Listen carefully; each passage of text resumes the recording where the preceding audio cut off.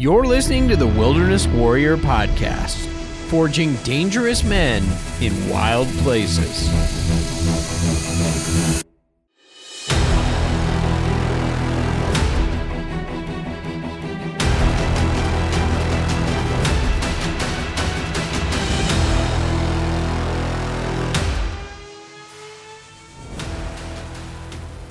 Well, welcome to this episode of the Wilderness Warrior Podcast. I am your host, Eric Kahn, and I'm joined by the one, the only, Dan Burkholder. Dan, how are you doing this fine morning?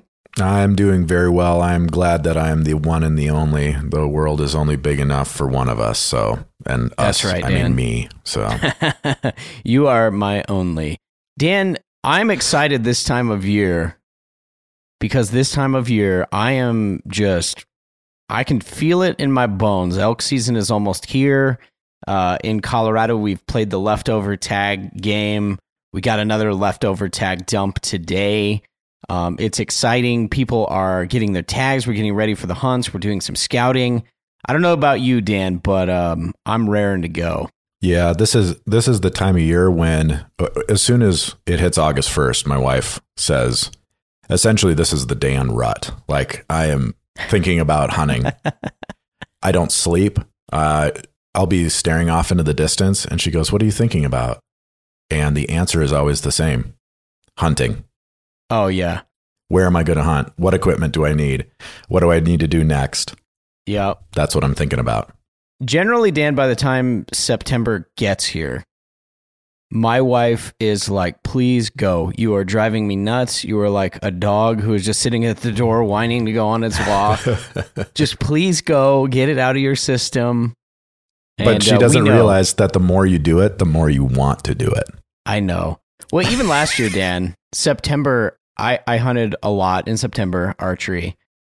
And I got done with it. Really brutal season. A lot of things went wrong.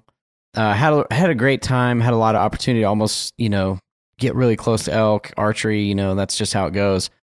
I got done with it and I was so tired, like exhausted, physically just to the bone exhausted. I told my wife, I was like, I'm never hunting archery again. And that's like three really days. Effeminate. Thank you for that. Yeah, you're welcome. 3 days later, Dan, I was like, man, I can't wait for archery season. And it is. I mean, I will say, it's just one of the most special times of year. September in the mountains, elk bugling. It is. What's funny? I was out smoking a pipe the other day in my backyard, and I could hear elk bugles in my neighborhood. But I'm nowhere near the mountains. It was just people getting ready, and there were responding bugles. And I ran to get my calls, and I couldn't find them. So I was kind of bummed I missed out on that. But it is definitely that time of year. So Eric, let me ask you a question. You're thinking about this. It's still a few weeks away. Opener for me is actually, I think it's August 21st. Don't quote me on that. But it's getting soon for me. But what have you been doing to get ready, specifically around the areas of physical fitness? Yeah, it's a great question, Dan. So something that we'll jump into in today's show. But really for me, I learned this a couple years ago. Me and my buddy were talking about hunting. And he said, everybody does this thing where like a month or two before the season, they get in this mad rush to get in the kind of physical shape you need to get into to be ready for elk season. So it's changed for me in the last, I'd say, 5 to 7 years. Based on that conversation with my friend David, we were just like, look, dude, if you just stay in shape all year, like you're doing some hiking, you're doing some snowshoeing, you're keeping general basic overall fitness all year round, it's a lot easier not to have to go into this like mad dash in the last, month before the season or so. But I would say right now, basically, I'm brushing up. This is the non-physical side, but I'm basically brushing up on my calls, as you said. My buddies and I, we like to harass each other and send late night elk bugles via text message, so that hopefully it wakes somebody up in the house. So we're constantly doing that.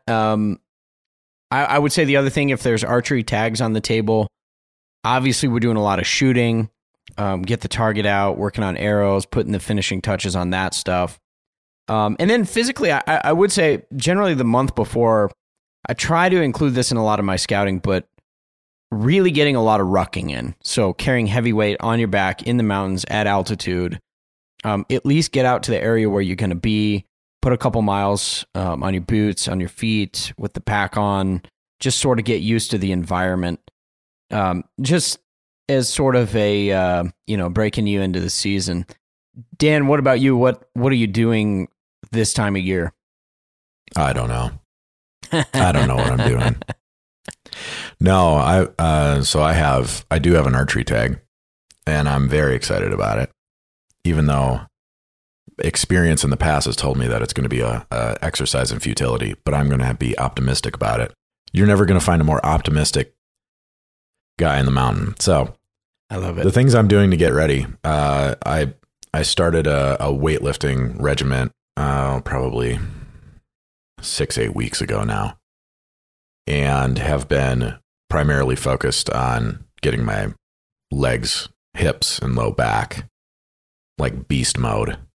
Yeah. I want to have a bubble butt. I have no butt, but I want to have a bubble butt really bad so that I can climb over those dead falls with 70 pounds of elk meat on my back and laugh because of how happy I am that I overcame the odds of where I hunt and actually got something. I say that, but you know what? I'm actually running a 33% success rate where I hunt. So I guess that's not too bad. No, that's good. For archery. Especially for archery. Well, and you bring this up, Dan, but a huge part of it will kind of, I want to ask you this question, but you mentioned the legs, but what are some other unique challenges for guys who are going to hunt elk? And as I ask that question, keep in mind, we may have guys from the Midwest who've never been elk hunting. We have people in the West who it's been a long time. Maybe they're not in shape, can't remember, whatever. But just some general things, like what unique things do you have to be prepared for physically when archery elk season comes? Yeah, I mean, it's pretty obvious that you're going to be climbing a lot. So doing like a Stairmaster or something like that, it is pretty obvious. But the things that you don't think about are your feet, especially your footwear and the shape of your feet, which I don't mean like, are they in a pleasant shape for a foot? I mean like wearing the socks and the boots that you're going to be wearing and having them get used to carrying weight, and especially over pretty rough terrain. Even like I was talking to my brother about the types of boots that you wear, because if you don't have a stiff enough sole, where I'm hunting, it's rock, like a lot of rock. Yeah. You will have bruised feet, which is really weird to have because you're just stepping on pointy rocks all the time. And having stronger ankles. I was just going to ask you real quick, Dan, what are you wearing for boots? Yeah, I have, are they Lowe, Lowe, European mountaineering boots. Okay. That's what I'm wearing, which have amazing ankle support, very rigid soles. The downside with a lot of mountaineering boots, in my experience, is that doing a stalk is not the easiest because there's not a lot of flexibility. But if you're using like that type of boot, or a Mendel, or Crispies or something like that, what kind of boots are you wearing? So first of all, I think you're referring to Lowe, the German. Yeah, is that how you pronounce it? Low? Is it A? Yeah. Lowe. That's what I have. Oh, I just wear them. I don't advertise for them. So yeah, I know. Not yet. I've had a lot of different boots, just kind of through the industry. I've done a lot of boot reviews and have tried out most of the major flex there, by the way. Yeah, thank you for exactly. That. I just wanted you to feel like special, I used to buy boots, as a product manager. But anyway, continue. Flex, I love it. But no, I as part of that, it was really helpful because, like I've tried the Lowes, a couple different kinds of Lowes, really like those.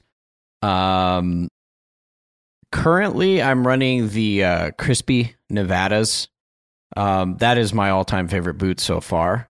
It's kind of the perfect blend between stiff enough sole, great to walk in, kind of the best all-around mountain boot that I've found so far. I've had those for... Nice. I bought them at the beginning of last season. I'd say I probably have maybe 300 miles on them over last season. They're non-insulated, which I prefer for most of the early season stuff. You can just put some thicker socks on. But the only time I really change stuff, like if I'm mountain goat hunting, we did that one year. I'd really prefer to be in like a La Sportiva, or, I've worn the Loa Tibet, which is, it's more of a mountaineering boot, just because everything's straight vertical. Sure. Yeah, again, the Crispy, you can do vertical, but it's kind of good all around. A lot of those vertical boots I found are just heinous if you have to put a lot of like trail miles on. Yeah. So anyway, but yeah, I love the point. I think you're absolutely right. You got to get used to your socks. You got to if you haven't, break your boots in. Finding out on the hunt that your boot is uncomfortable. A lot of guys, I mean, we say this and then I see people do it where it's like, oh yeah, I've never worn this boot, or I've worn this boot around the house for a day.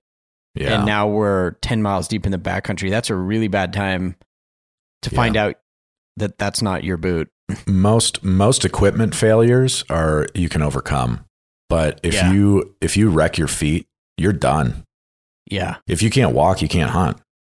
I mean, that's just the reality. So the other thing I would say as far as getting in physical shape is getting used to, and I think you mentioned it, getting used to carrying weight on your back with your backpack, because that stresses muscles that you're not used to. Core. Having those shoulder straps and getting your and around your hips and carrying that weight uphill. That's another thing that I think really would help. Yeah, I think that's huge. I've also, so I'm a little bit fortunate in Denver. The pack that I own is a Kifaru. And if you go like to their store, they'll actually help you fit the pack. They'll help you make sure you know how to, we don't want to dumb down people's intelligence here, but it's very common to not know how to properly cinch the pack down, either too tight, too loose. Yeah, it's actually rather difficult to fit a pack. It is to yourself without some help. Yeah. So I recommend that. There's a lot of backpacking REI type stores that if you go in, they should have some people that can help you do that. Say you're out east or something. But that's a huge important one. Some of the other things, Dan, that, especially if you're at low elevation, it's hard to compensate for, but altitude, right? That's going to be a huge component of mountain hunting. Yeah. Yeah. What elevation are you sitting at? We live, I want to say it's 4,200 feet. Oh, okay. That's about what I am. So 4,200 feet. Yeah. The thing is, and I don't know where you elk hunt, but where I go, I'm camping at over 10,000 feet. I think it's 10,200 about. And so, that's a pretty big swing, 6,000 feet difference. But if you're in, I mean, like in the Midwest, I'm trying to remember what the highest point where I grew up was. I think it was 1,200 feet or 1,300 feet. And you go up 9,000 feet. That's a shock to the system. By the way, the air is actually thinner up there. So if you're ever hunting or hiking with me and I'm having a hard time breathing, it's not because I'm overweight and out of shape. It's because the air is thin. Yeah. Or it's just a convenient excuse. Yeah, that's exactly right. Well, yeah, I've noticed that. For a time while I was working at Guns and Ammo, we lived in Illinois. And I want to say our elevation, Dan, was like 200 feet maybe. Right. And so one of the things that I noticed was when you came to the mountains, we would come out to hunt. It was just absolutely brutal.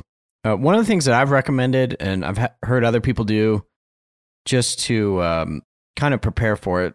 Number one is, do quite a bit of cardio, some high intensity interval training on the bike or running, something to get your heart rate up, so that you're, stretching your lungs essentially.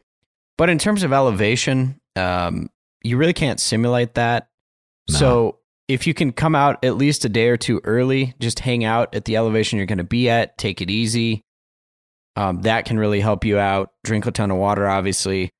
And then one of the things that I found with some people from East who had, come out to hunt is they brought these, you can buy in the mountains of Colorado, at least you can get them. They're like oxygen cans. It kind of looks like a Febreze bottle, but you put your mouth to it and you can interesting suck some oxygen. Well, it was interesting because, I live here and I'm hunting here. But the one year I was like, the first 2 days of the hunt, I'm usually pretty tired at the end of the day, just not used to the altitude, extra miles, etc. And I was like, the third day, I took a couple hits off the oxygen can. It was like my energy levels were so much greater that day. And because they were, they were like, hey, this really helps people get used to it. So maybe that's one way to get. I've never even heard of this. This is wild. This is like a cheat code. Yeah. It'd be like, man. The way I found out about it was, well, two things make sense. Number one, if you ever watch any sports in Colorado, especially like the football games, you can see this. People will like return a kick or something for a touchdown, and they're always on the sideline and they got the oxygen mask on. So, okay, oxygen at elevation, that obviously helps you. But the other one was I found out about this stuff. You'd go to like mountaineering stores in Colorado, especially you go down by the, where all the 14ers are. In all these mountain towns, they sell oxygen. I was like, well, the mountain climbers use it. Obviously, it could probably help if you're in that same terrain hunting. So, yeah. Out of curiosity, for those that might be coming from the East Coast and definitely not somebody that lives in the Mountain West, how much does an oxygen tank cost? Do you know? Man, I don't even know. I mean, okay, I didn't know. I can maybe we don't have sure to Google Amazon. It. Amazon sells oxygen. I doubt it. I bet they do. I bet they don't. What do you want to bet? They do. It is called no. They don't. It is called Boost Oxygen. That's exactly what. I had a 4-pack of Boost Oxygen is $37. Oh, dang. Hey, if you're coming here from low elevation, get yourself some oxygen. That's what I learned today. I think we should just end the show right now. You don't even need to work out. Just buy okay. 2 of those. 8 packs of oxygen. Just carry that on your back. You don't even need water. You don't even. Wow. At this point, I'd like you to consult your physicians and yeah, exactly. So Dan, quickly, before we jump into some more details about the fitness nutrition side of this, a couple other things that people will face when you go mountain hunting. And I don't know how you prepare for these physically per se, but a couple things I think of is sleep deprivation, sleeping in a tent, sleeping on the ground. I don't know about you, but these definitely affect my hunt. Yeah. You know what? You said that the first 2 days of your hunt, you're really tired. Part of that is because if you don't, and I think Steven Rinella talks about this, he intentionally, on the first day of his hunt, will just absolutely kill himself physically so that he can sleep at night. And there's something to that, like, you're going to not, if you don't sleep well the first couple of nights, you won't get caught up no matter how many naps, because the thing is, if you're doing it right, if you're really hitting it hard, you don't even have the opportunity for a full 8 hours.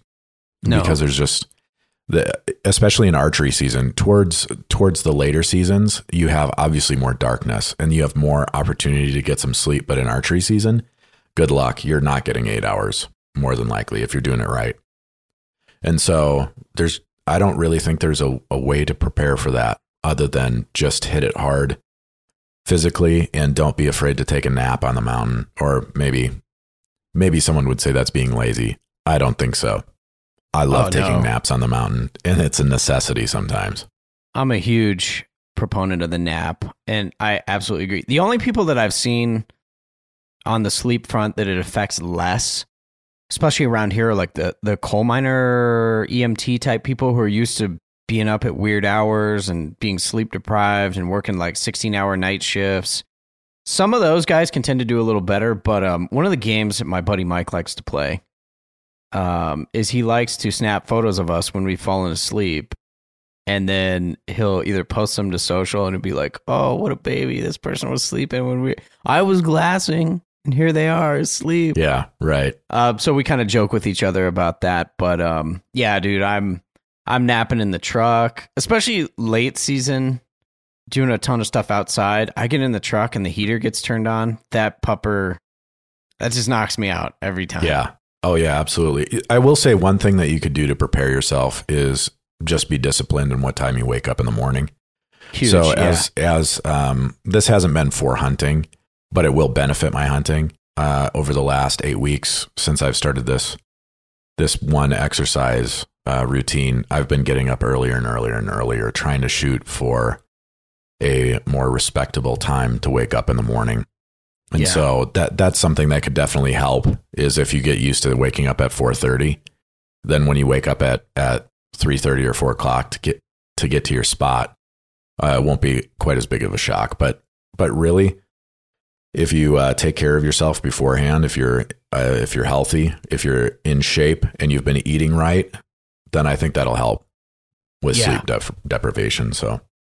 Yeah, I think that's huge. One of the other things, Dan, what we've got two more really to talk about here before we jump into some training aspects. But one of the things that I always think about is the meat cutting. So quartering an elk, man, it is like a full body workout. It is, I don't remember where I heard this, but I get so intense both on the trail, on the mountain, but especially during the meat cutting up.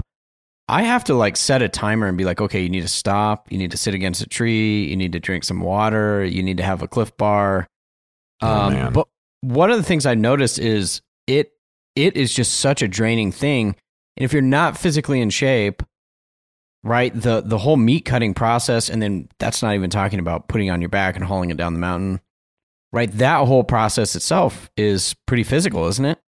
Yeah. I mean, I've butchered elk with help and without help. And I will say that it's not like twice as hard, twice as difficult to do it by yourself. It's way more than that. I mean, lifting up a hind quarter on your back while you're trying to sever it from the animal it's brutal, man. I tell you what. And then having those quarters and trying to keep them clean and lifting them, getting them in the sacks, the meat sacks, it's really challenging. But when you said you have to set a timer to take a break, I thought about the last time I was butchering an elk, and I shot it really early in the morning, and I'm in this valley and I'm watching the sun get closer and closer and closer to the elk. And the sun's not that big a deal, right? But the flies that were on the logs that were in the sun, they're just waiting. And they're just, as they get closer, they're blowflies, right? And they're the worst, right? And so I'm like going as fast as I can. And I had that thing butchered pretty quick, but I didn't beat the sun. And so by the way, have you ever heard of this thing? I tried it. I don't know how well it worked. I think it worked okay. But I took citric acid in a spray bottle in my pack. And then when I shot my elk, I mixed water in my spray bottle to try to lower the pH of the meat so that it was less attractive for the flies. I think it kind of worked. I don't know if you've ever heard of doing anything like that. No, but that sounds very intriguing. I know it's, man, I've had times, Dan, where it's like, I swear I got the meat off and in the bag like immediately, and I'm still just dealing with fly problems. It's so frustrating. Yeah, it is really frustrating. Yeah, it's really frustrating. But if you guys don't from out east know what blowflies are, they're just they look like a really fat housefly, and they lay eggs on your meat, and you can see the eggs. They're like probably half the size of a grain of rice. They look like rice, and they just lay them everywhere. And if you don't get them off in time, I don't remember. You'll have to Google it to check me, but I think it's like 3 or 4 days when they hatch into maggots. Yeah. It's really fast. If you don't freeze the meat or you don't get those eggs off, then they become problematic. Or on ice. On ice slows them down, obviously, but yeah, it's a definite issue. I'll have to try that trick out. Yeah. So back to being in shape to cutting your elk meat. One of the things that becomes really vital is towards the end of you've just hiked up the mountain. You just had this exhilarating experience. You have a rush of adrenaline in your bloodstream that's now waning. You've been working really hard to butcher this elk. And what can happen is you start to lose control of your knife. And then also your mental faculties start to wane. And so it's really easy to make mistakes. And I remember one time I'm butchering an animal. I can't remember if it was a deer or elk. It doesn't really matter. but I'm all by myself and I'm cutting and I slipped and my hand hit the inside of my leg. Oh man. And I scared myself because that's how these guys, they'll be cutting their elk. They're standing over it, legs spread, and you're cutting the elk and you can cut your femoral artery really easily. And then you bleed out and you die. And that's it. Like you're done. And so that's one thing that it's very important to be in shape and to keep awareness. So you said to take breaks and to have a snack and like drink some water, to stay aware because it's one of the higher risk things that you're going to do on the mountain is swing a knife around at an animal, hauling 65 plus pound quarters. It's really easy to get hurt. So that's another reason to stay in shape and to be mentally aware of what you're doing at all times. Yeah, I also think one year, Dan, I spent a lot of time doing this, but just focusing on strengthening my back, particularly with like deadlift and bent over rows. Because what I realized was like, where it always kills me is like my low back, and because you're usually like hanging over this animal to some extent. You're bent over the whole time. So just trying to find ways to strengthen your core muscles, your back, your abdomen, that sort of thing, I think also really helps.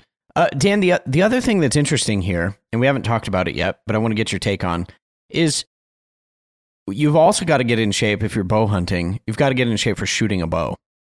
So there's a lot that goes into this, and maybe we'll do a full episode on, how to prepare archery-wise, shooting bow and all that sort of thing.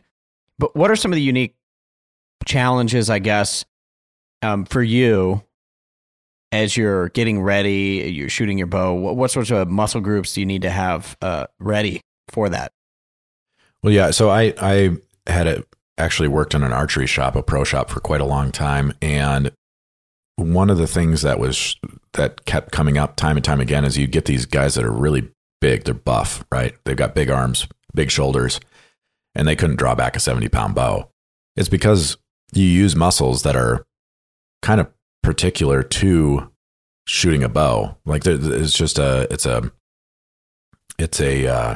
motion that's not natural in like your weightlifting routines and such. Tucking your arm, like when you're doing a bent over dumbbell row or something like that, you're pulling your elbow in next to your hip, like towards your hip, but not over your shoulder. It's just it's a unique. It uses some smaller muscles. Anyway, so I would just say that repetition is really important, but it's really easy to overdo it. And so I remember one year, it was August, and I was preparing for archery opening in September in the Midwest. And I was like, I'm behind. I got to shoot at 100 arrows a day. That's what I was going to do. And I got tendonitis and I could not draw my bow back because I just overdid it in my shoulder. So it's easy to get frustrated early. Just take your time, work on holding your bow back for quite a while. One thing that's really nice with how archery equipment has advanced, when I started bow hunting, you had to shoot a 29-inch draw light arrow, 70 pounds to get 300 feet per second if you were lucky. And now with the way that archery equipment has advanced, I shoot a 60-pound bow, and I'm not sure what speed it is, but it's faster than what I was shooting at 70 pounds. And so I think that really helps too, is to have you have a realistic expectation of your strength and your equipment, and to take every advantage that you can. I'm not saying don't shoot 70 pounds, shoot 70 pounds, knock yourself out. But I'm saying that for me, at 60 pounds, it's kind of like shooting for rifle. If you shoot a 308 versus a 300 Win Mag, there's an advantage to shooting a 300 Win Mag. Sure, but you don't flinch. It doesn't hurt like it does when you shoot, a 308. So yeah, that's right. Kind of a rambly rant about that, but I would just say ease yourself into it. That's what I have to do because I'll hurt my shoulder if I don't, from what I've learned in the past about my own body.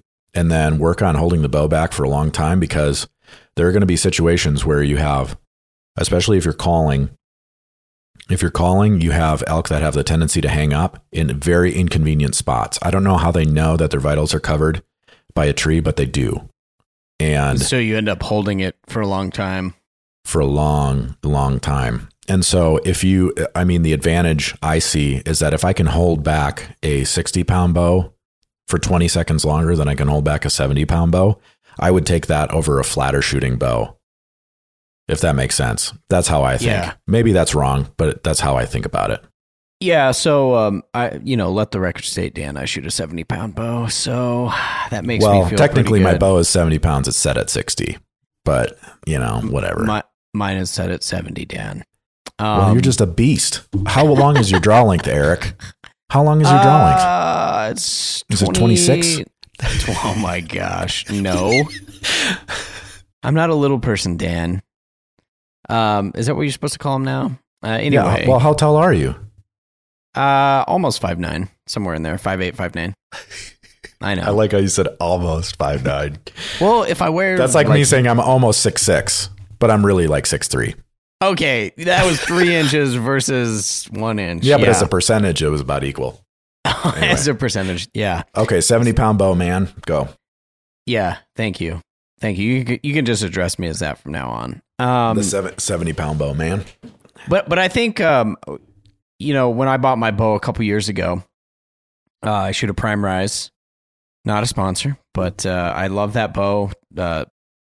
One of the things that the guy explained to me was in a lot of the newer bows, the way that the back wall and the let-off is designed is they allow for adjustment there, obviously. But a lot of the newer bows, it's crazy. They've actually designed them where it's not ripping your arm out of your socket. Right. But yeah, even then, I'm sure you've had it happen. You're sitting there, elk is behind a tree, you're drawn back, and you just feel that sucker trying to rip your shoulder out of the socket. And it's like, oh man, I should have prepared more because it's something you don't think about when you're shooting arrows. It's like, hey, I should draw and then just hold this for like a minute and then shoot and then see what my accuracy is like. Well, one of the really bad habits that can develop in shooting a bow is that you become so reliant on the let off and that wall that you can almost relax right before the let off releases, and you don't squeeze your back muscles, and it'll throw your shot off, and that can be problematic. Do you just curious, Dan, on that front? Do you shoot a back release or you? No, I shoot a wrist release, and it's only because I'm too cheap to change. Yeah, so, I've just never shot one. I've heard a lot of people. I used to work with the guys at Bowhunter Magazine and Peterson's Bow Hunting, and they kind of swore by them, the back release. Yeah, I can shoot a back release better, a little bit better, but I just I'm so cheap, Eric. I just don't want to replace. I think my wrist release, it's a Scott Little Goose. I think I bought it probably 12 or 13 years ago. I think mine's a Scott Wolverine. Same deal. Very similar. Yeah. So, Dan, at this point, now that we have talked about your Scott Little Goose release, it's just not a manly name. I don't know what to tell you. But moving on now, I want to talk about some of the physical aspects and training aspects. And really, before we get off the ground here, we have to ask a simple question. You've asked this question as we were preparing for the show. It's a really good one. But you have to know what your goals and your aim of training are, right?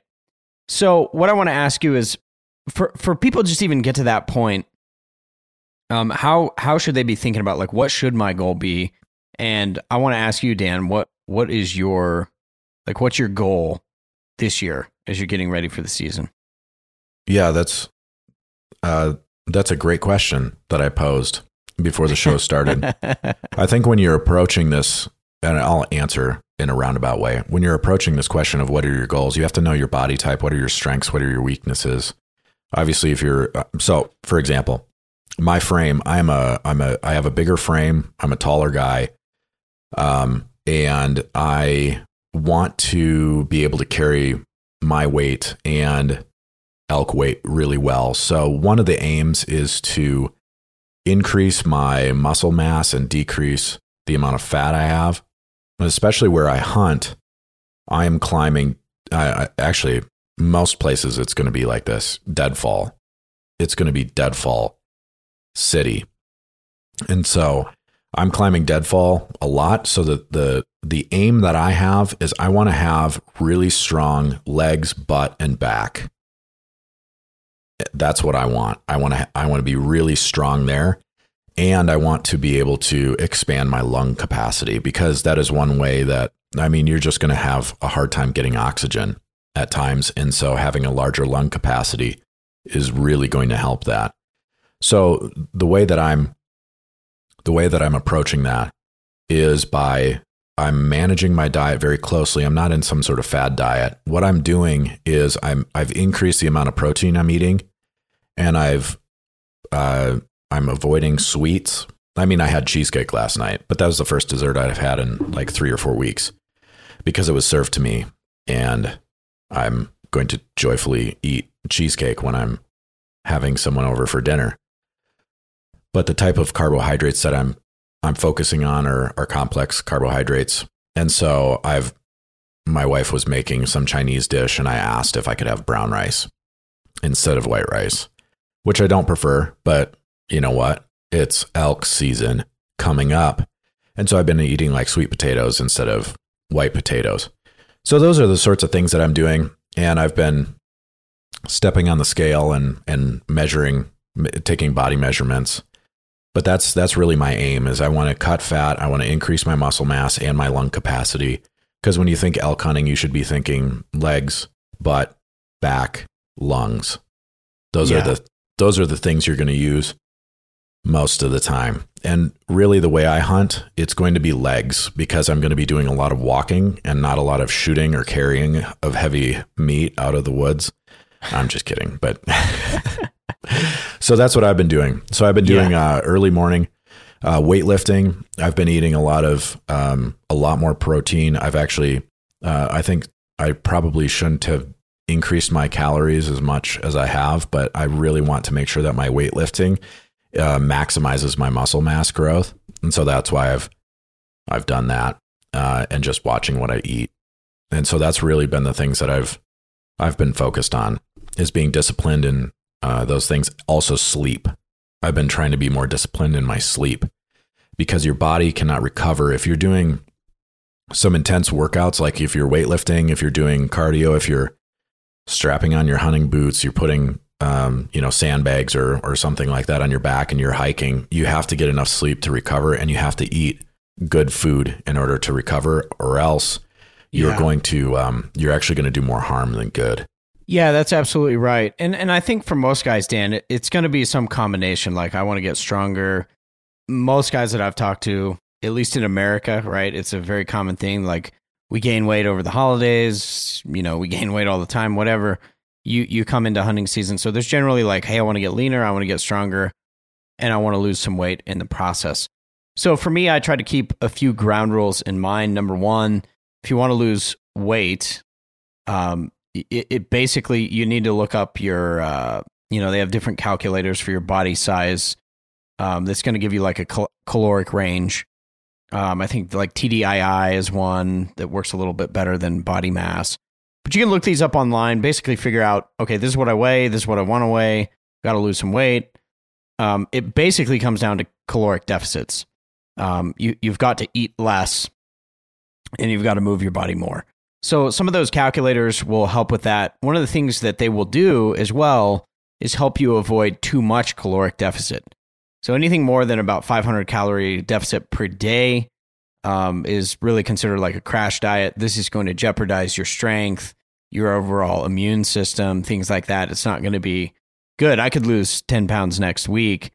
But I saw this, Dan, even with the Olympic wrestling this year, right? If they lose weight too fast, more than a pound a week, something like that, trying to make weight, they go to wrestle, and the announcers kept saying, this guy lost too much weight. He looks terrible.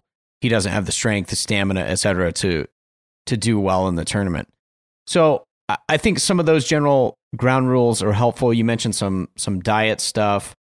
One tool that I use and have used throughout the years, which is helpful, is it's a free app. It's called MyFitnessPal.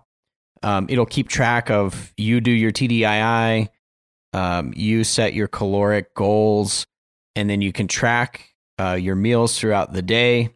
I do recommend for people generally in the beginning, if you have a food scale, that's really helpful. And also measure some of your food, because a lot of times they're like, I ate half the can of peanut butter and I put down on my diet sheet 1 tablespoon. Probably not accurate. So especially when you begin, that's a good way to do that. You can track that stuff. The other nice feature about MyFitnessPal that I really like is it's got macros. So for people who don't know what that is, macros, you got protein, carbs, and fat. And you can follow pretty much anybody who is knowledgeable about nutrition. And they're going to say, hey, if you want to build lean muscle mass and you want to, lose some weight at the same time, essentially what you've got to do is something close to eating closer to your body weight in protein. So eat close, try to get as much protein as possible. As you said, you're going to want to limit those carbs to things that are potatoes, not bread, that sort of thing. And then the thing that's often missed is you need healthy fats. And that's a really important component. The studies have shown if you're not getting healthy fats, your testosterone levels will drop. And so that's an important part of the whole process too. You want to build muscle, et cetera. You're going to need healthy fats in your diet. And then the final thing I would say is water. This is often overlooked, but you just really need to pound water. I don't know if you've got any goals on this, Dan, but I generally, when I'm training, I will try to no less than 90 ounces a day. So that would be 3. I try to do about 3 Nalgene's. The only issue I have there is like if I'm traveling, I've got to cut back because you can't just go pee all the time. Yeah. No, I don't have any. The thing is, you're a lot more scientific about this than I am, Eric. I don't. You know what I do? I eat when I'm hungry, and I drink when I'm thirsty. But I always have water on me. Yeah. Except for at this moment because I've drank it all. But I drink a lot of water. And the thing is, if you increase your protein intake, so like you said, I'm eating over 200 grams of protein in a day. I don't think I'm eating that much protein, but 200 grams of protein in a day, it takes your body a lot of water to process that much protein. Kidney function. And it's really important that you do drink enough water in order to process all that protein. And so, I do drink a considerable amount of water. And that gets to the second part of this. So that's some of the nutrition stuff, Dan, but a lot of what I've kind of outlined was this is some of the stuff that I do anyway with nutrition. It's based on the fact that for me, 6 days a week, I'm exercising. So I've got 3 days of pretty intense body weight training, weightlifting. And then I've got 3 days of different forms of cardio, usually high intensity interval training. I have weights, weight rack in the garage, and then a treadmill. So I'm using those things. That's the other thing you got to take into mind here is like whatever your exercise level is, you've got to have a nutrition plan that matches it. One of the things that I've always seen, Dan, is guys are like, well, if I work out really hard, I can eat whatever I want. And it's actually the pretty much exact opposite of that, right? Is because the harder you train physically, your body, it's so much more important that you have the right fuel, that you have the right, water intake, that sort of thing. Whereas like if you're not stressing your muscles and maybe you weren't eating as well, it's like, well, your body, the level of recovery you need, the level of sleep you need, it's just not as great. So I think of it just like a high performance, you got a high performance car, it needs a special kind of fuel. I would say the same about the human body. If you're working out, it's really important to make sure that your nutrition is on point. Sure, man. Yeah. I would it definitely has to have the right nutrition. I guess it just depends on what you mean by eat whatever they want. If you're talking about eating fast food and just garbage, if that's what you mean. Yeah. Sure. Yeah, absolutely. Exactly. The problem with not measuring your macros and just basing your diet on calories and just pure calories is that your body, while it is kind of like a furnace or like an engine where it will process calories, the types of calories do actually matter. Right. Your body doesn't process all calories the same. What about Big Mac calories? Are those processed the same? No, that goes straight to the arms, baby. Right to the pipes. Yeah, right to the pipes. Like old ladies when they wave, the bottom part that hangs around and jiggles, that's the Big Mac calories right there on the arms. No, if you're running especially if you're running a deficit, well, I mean, obviously if you're eating more calories, then those calories also matter. But if you're going to run a deficit, you better make sure that you're watching what you eat very carefully, because if your body is not getting the right proteins and the right macros, the right fats, and you're running a deficit, you're gonna hurt yourself over the long run. And so it's just something that you have to make sure you watch. But you know what? I'm not a fitness expert. I am not a nutritionist. I think that's pseudoscience anyway, and that we really don't understand a lot about nutrition. But like I said, the way that I'm approaching my diet is that I'm eating the good fats. I'm eating a lot of protein. I'm eating complex carbohydrates. I'm avoiding sugars, and I am doing a lot of lifting, and I'm expanding my lung capacity. And I eat when I'm hungry, and I drink when I'm thirsty, and I sleep when I'm tired. It's pretty basic. And so far, everything's heading in a good direction. It's a lot better than sitting in an office chair and then going out to get Popeye's chicken. Yeah. Oh, well, although that is pretty great, but not in the long run if you want to live a long time. I forgot to tell you, Dan, we actually have a new sponsor for the show. It's Popeye's Chicken. You know what? Forget everything I said. You know what? Just eat fried chicken. Fried chicken is our fuel for the backcountry. Fried chicken. Just go to Popeye's and buy 6 days worth of fried chicken and put it in a cooler, and that's what you should eat.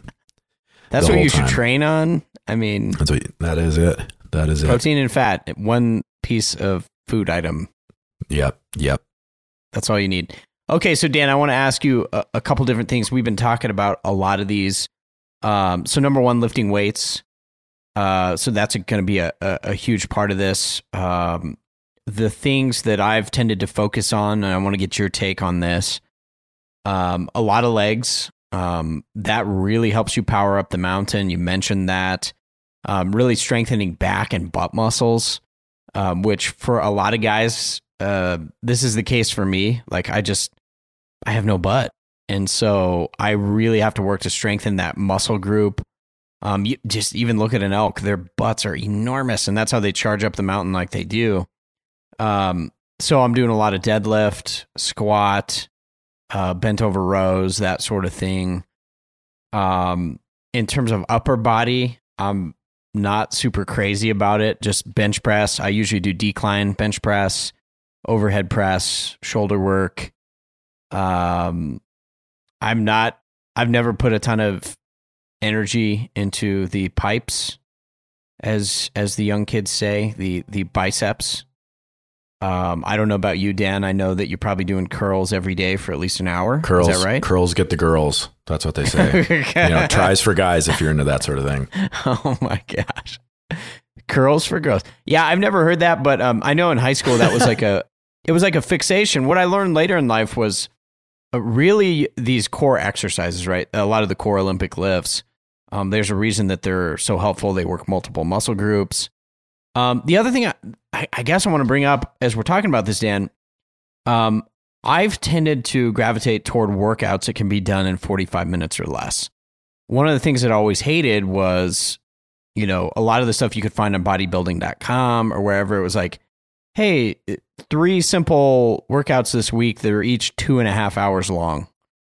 Yeah. For a lot of guys, myself included, I know for you as well, this has to be balanced with I have a job, I have a family, I need to lead in family worship, and there's so many other responsibilities.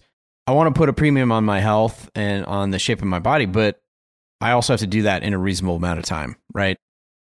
Yeah, absolutely. I mean, the thing is, my weightlifting workout does take anywhere from 45 minutes to an hour and 15 minutes, and I hate when it takes that long. But in the workout I'm doing, it's not a high intensity training workout. It's a muscle mass building workout. Yeah. And so it's encouraged for you to take adequate breaks in between your working reps in order so that you don't fail on your last rep.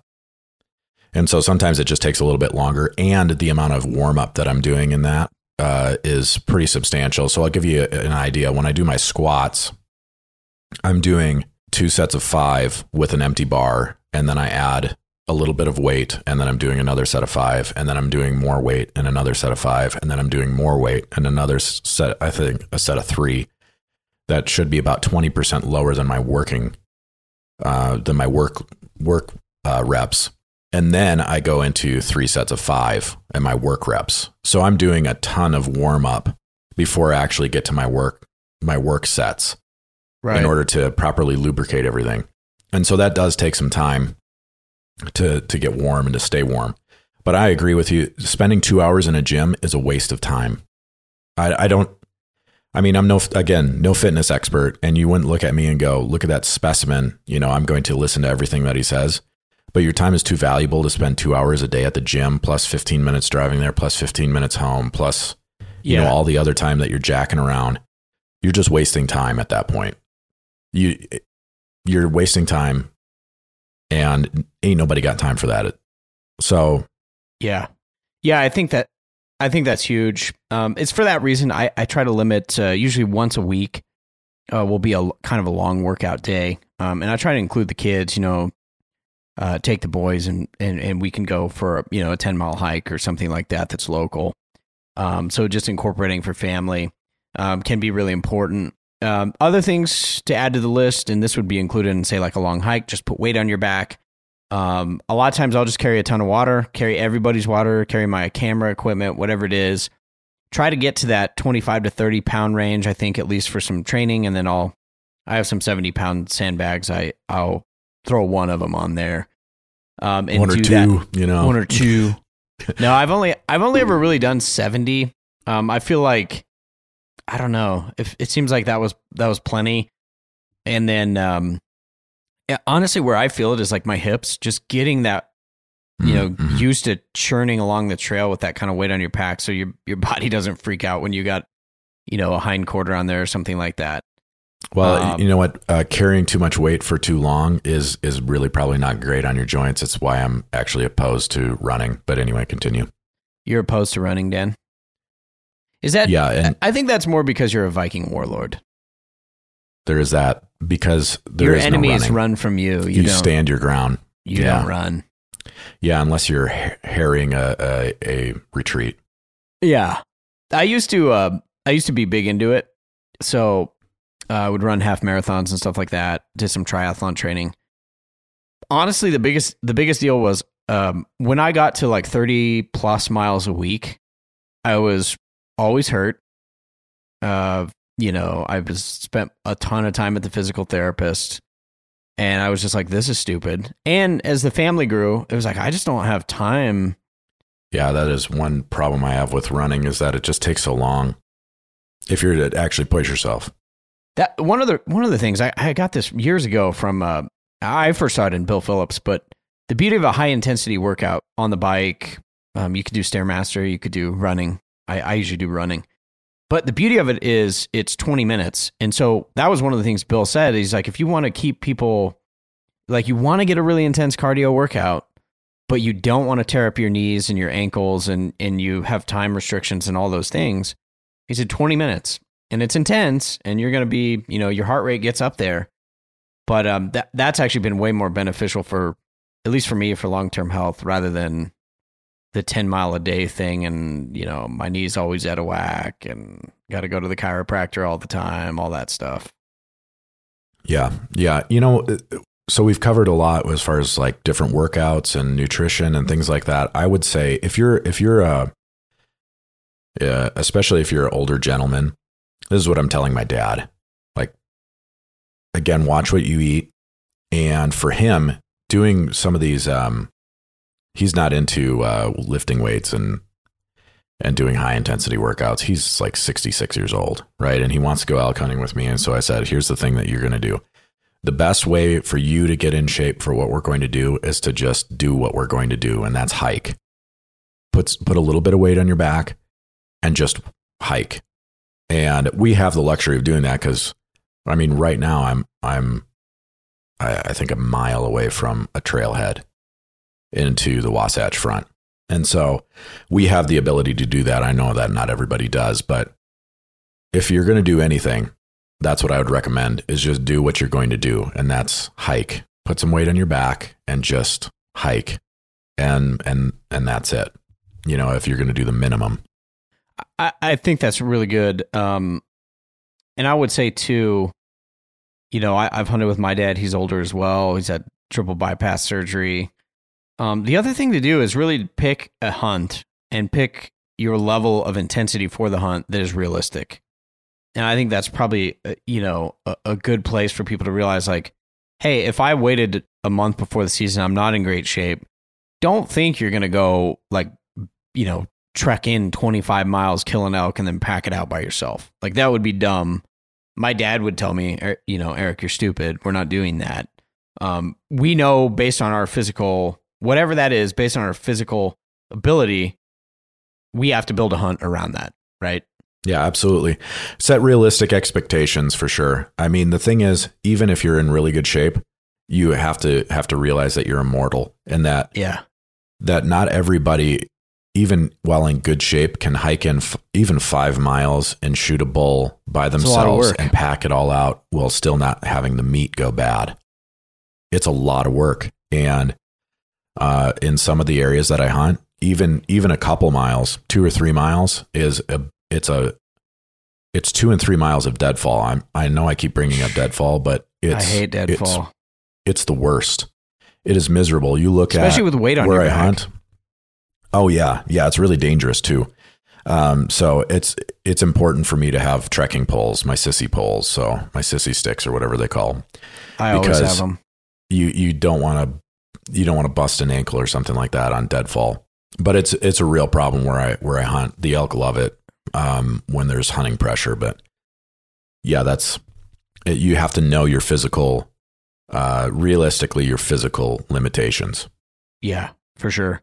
Well, Dan, one of the last things I want to do, and then we'll close here, is just give people some resources that they can check out. One of the ones, and we'll include it in the show notes, that I would recommend. We did an episode with Bill Rapier, DevGru SEAL Team 6 guy, lives in the mountains. He's got a program called the Modern Minuteman Physical Training Plan. This is a really good plan, I think, for a lot of people, because it basically, wherever you are, just start and build. Bill is huge on rucking.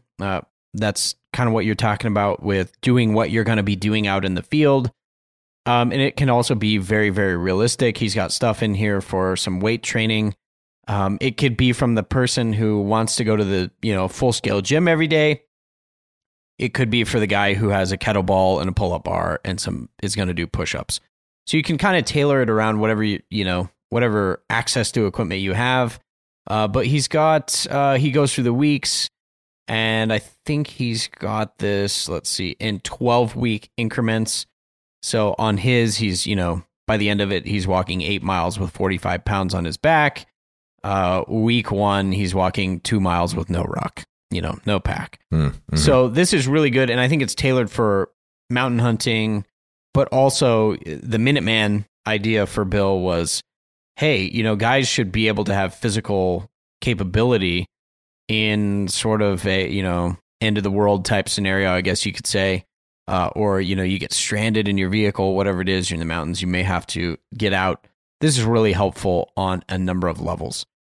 The other thing, Dan, you've mentioned a couple of things, 2 books, just talk a little bit about those. Number 1, Bigger, Leaner, Stronger, you mentioned to me. What's the use of this book? Yeah, well, some of the premise is kind of gay, quite honestly. It's it's the subtitle. Quite often when you approach a book, the title is misleading. It's the subtitle that you want to pay attention to, and this says The Simple Science of Building the Ultimate Male Body. And so a lot of it has to do with physique. That's why I say it's kind of gay. But the things that are in there that's really good are it goes through Michael Matthews goes through some really good nutritional practices. He debunks a lot of myths in working out and in nutrition that I found to be particularly helpful. The other book that I would very strongly recommend over Bigger, Leaner, Stronger is Starting Strength by Mark Rippetoe. And the reason I would recommend it is because it's I can't remember, 300-page book or so. And it's primarily talking about how to do deadlift, squat, overhead press, and bench press. And then it has some other exercises as well, like the power clean, bent over barbell rows. But it's all about form and why you should do those lifts the way that they recommend you do those lifts. And it's very, very helpful as far as form and not hurting yourself and how to gain strength. And through that program, I've become a big believer in the low bar squat because it works your hips. And that's how you get, like you said, a bigger butt. And it will really help you when you're hoofing it up the mountain. The low bar squat, look into that. They also have a really helpful YouTube channel. But that's more about just simply getting stronger. They're not interested as much in cutting weight or in the purpose of hunting. It sounds like the Bill Rapier method is really more tailored to what we're talking about here. But for just simply, you want to get stronger, Starting Strength is a great program. So that's what I would recommend. Yeah, and what I found, Dan, is like for anybody, like you're gonna have to pick what your goals are, and then a lot of what I've done is just combine different things that are gonna help me.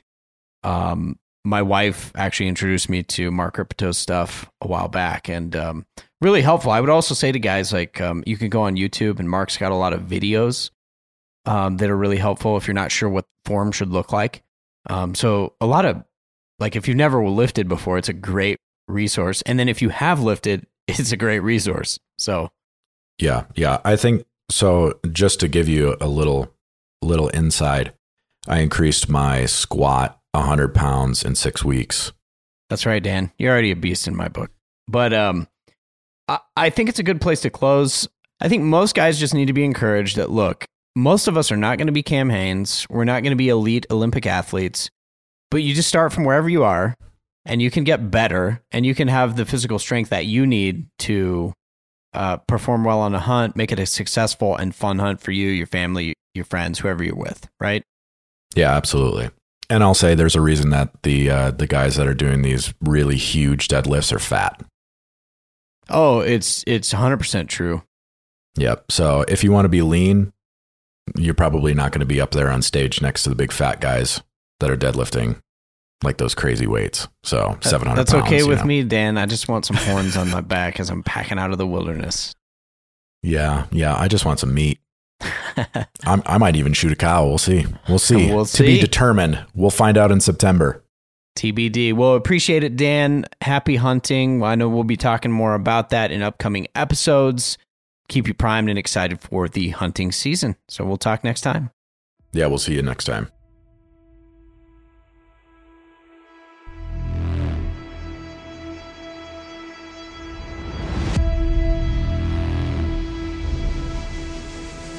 Until next time, men, live dangerously, be wild, and embrace the wilderness warrior way of life.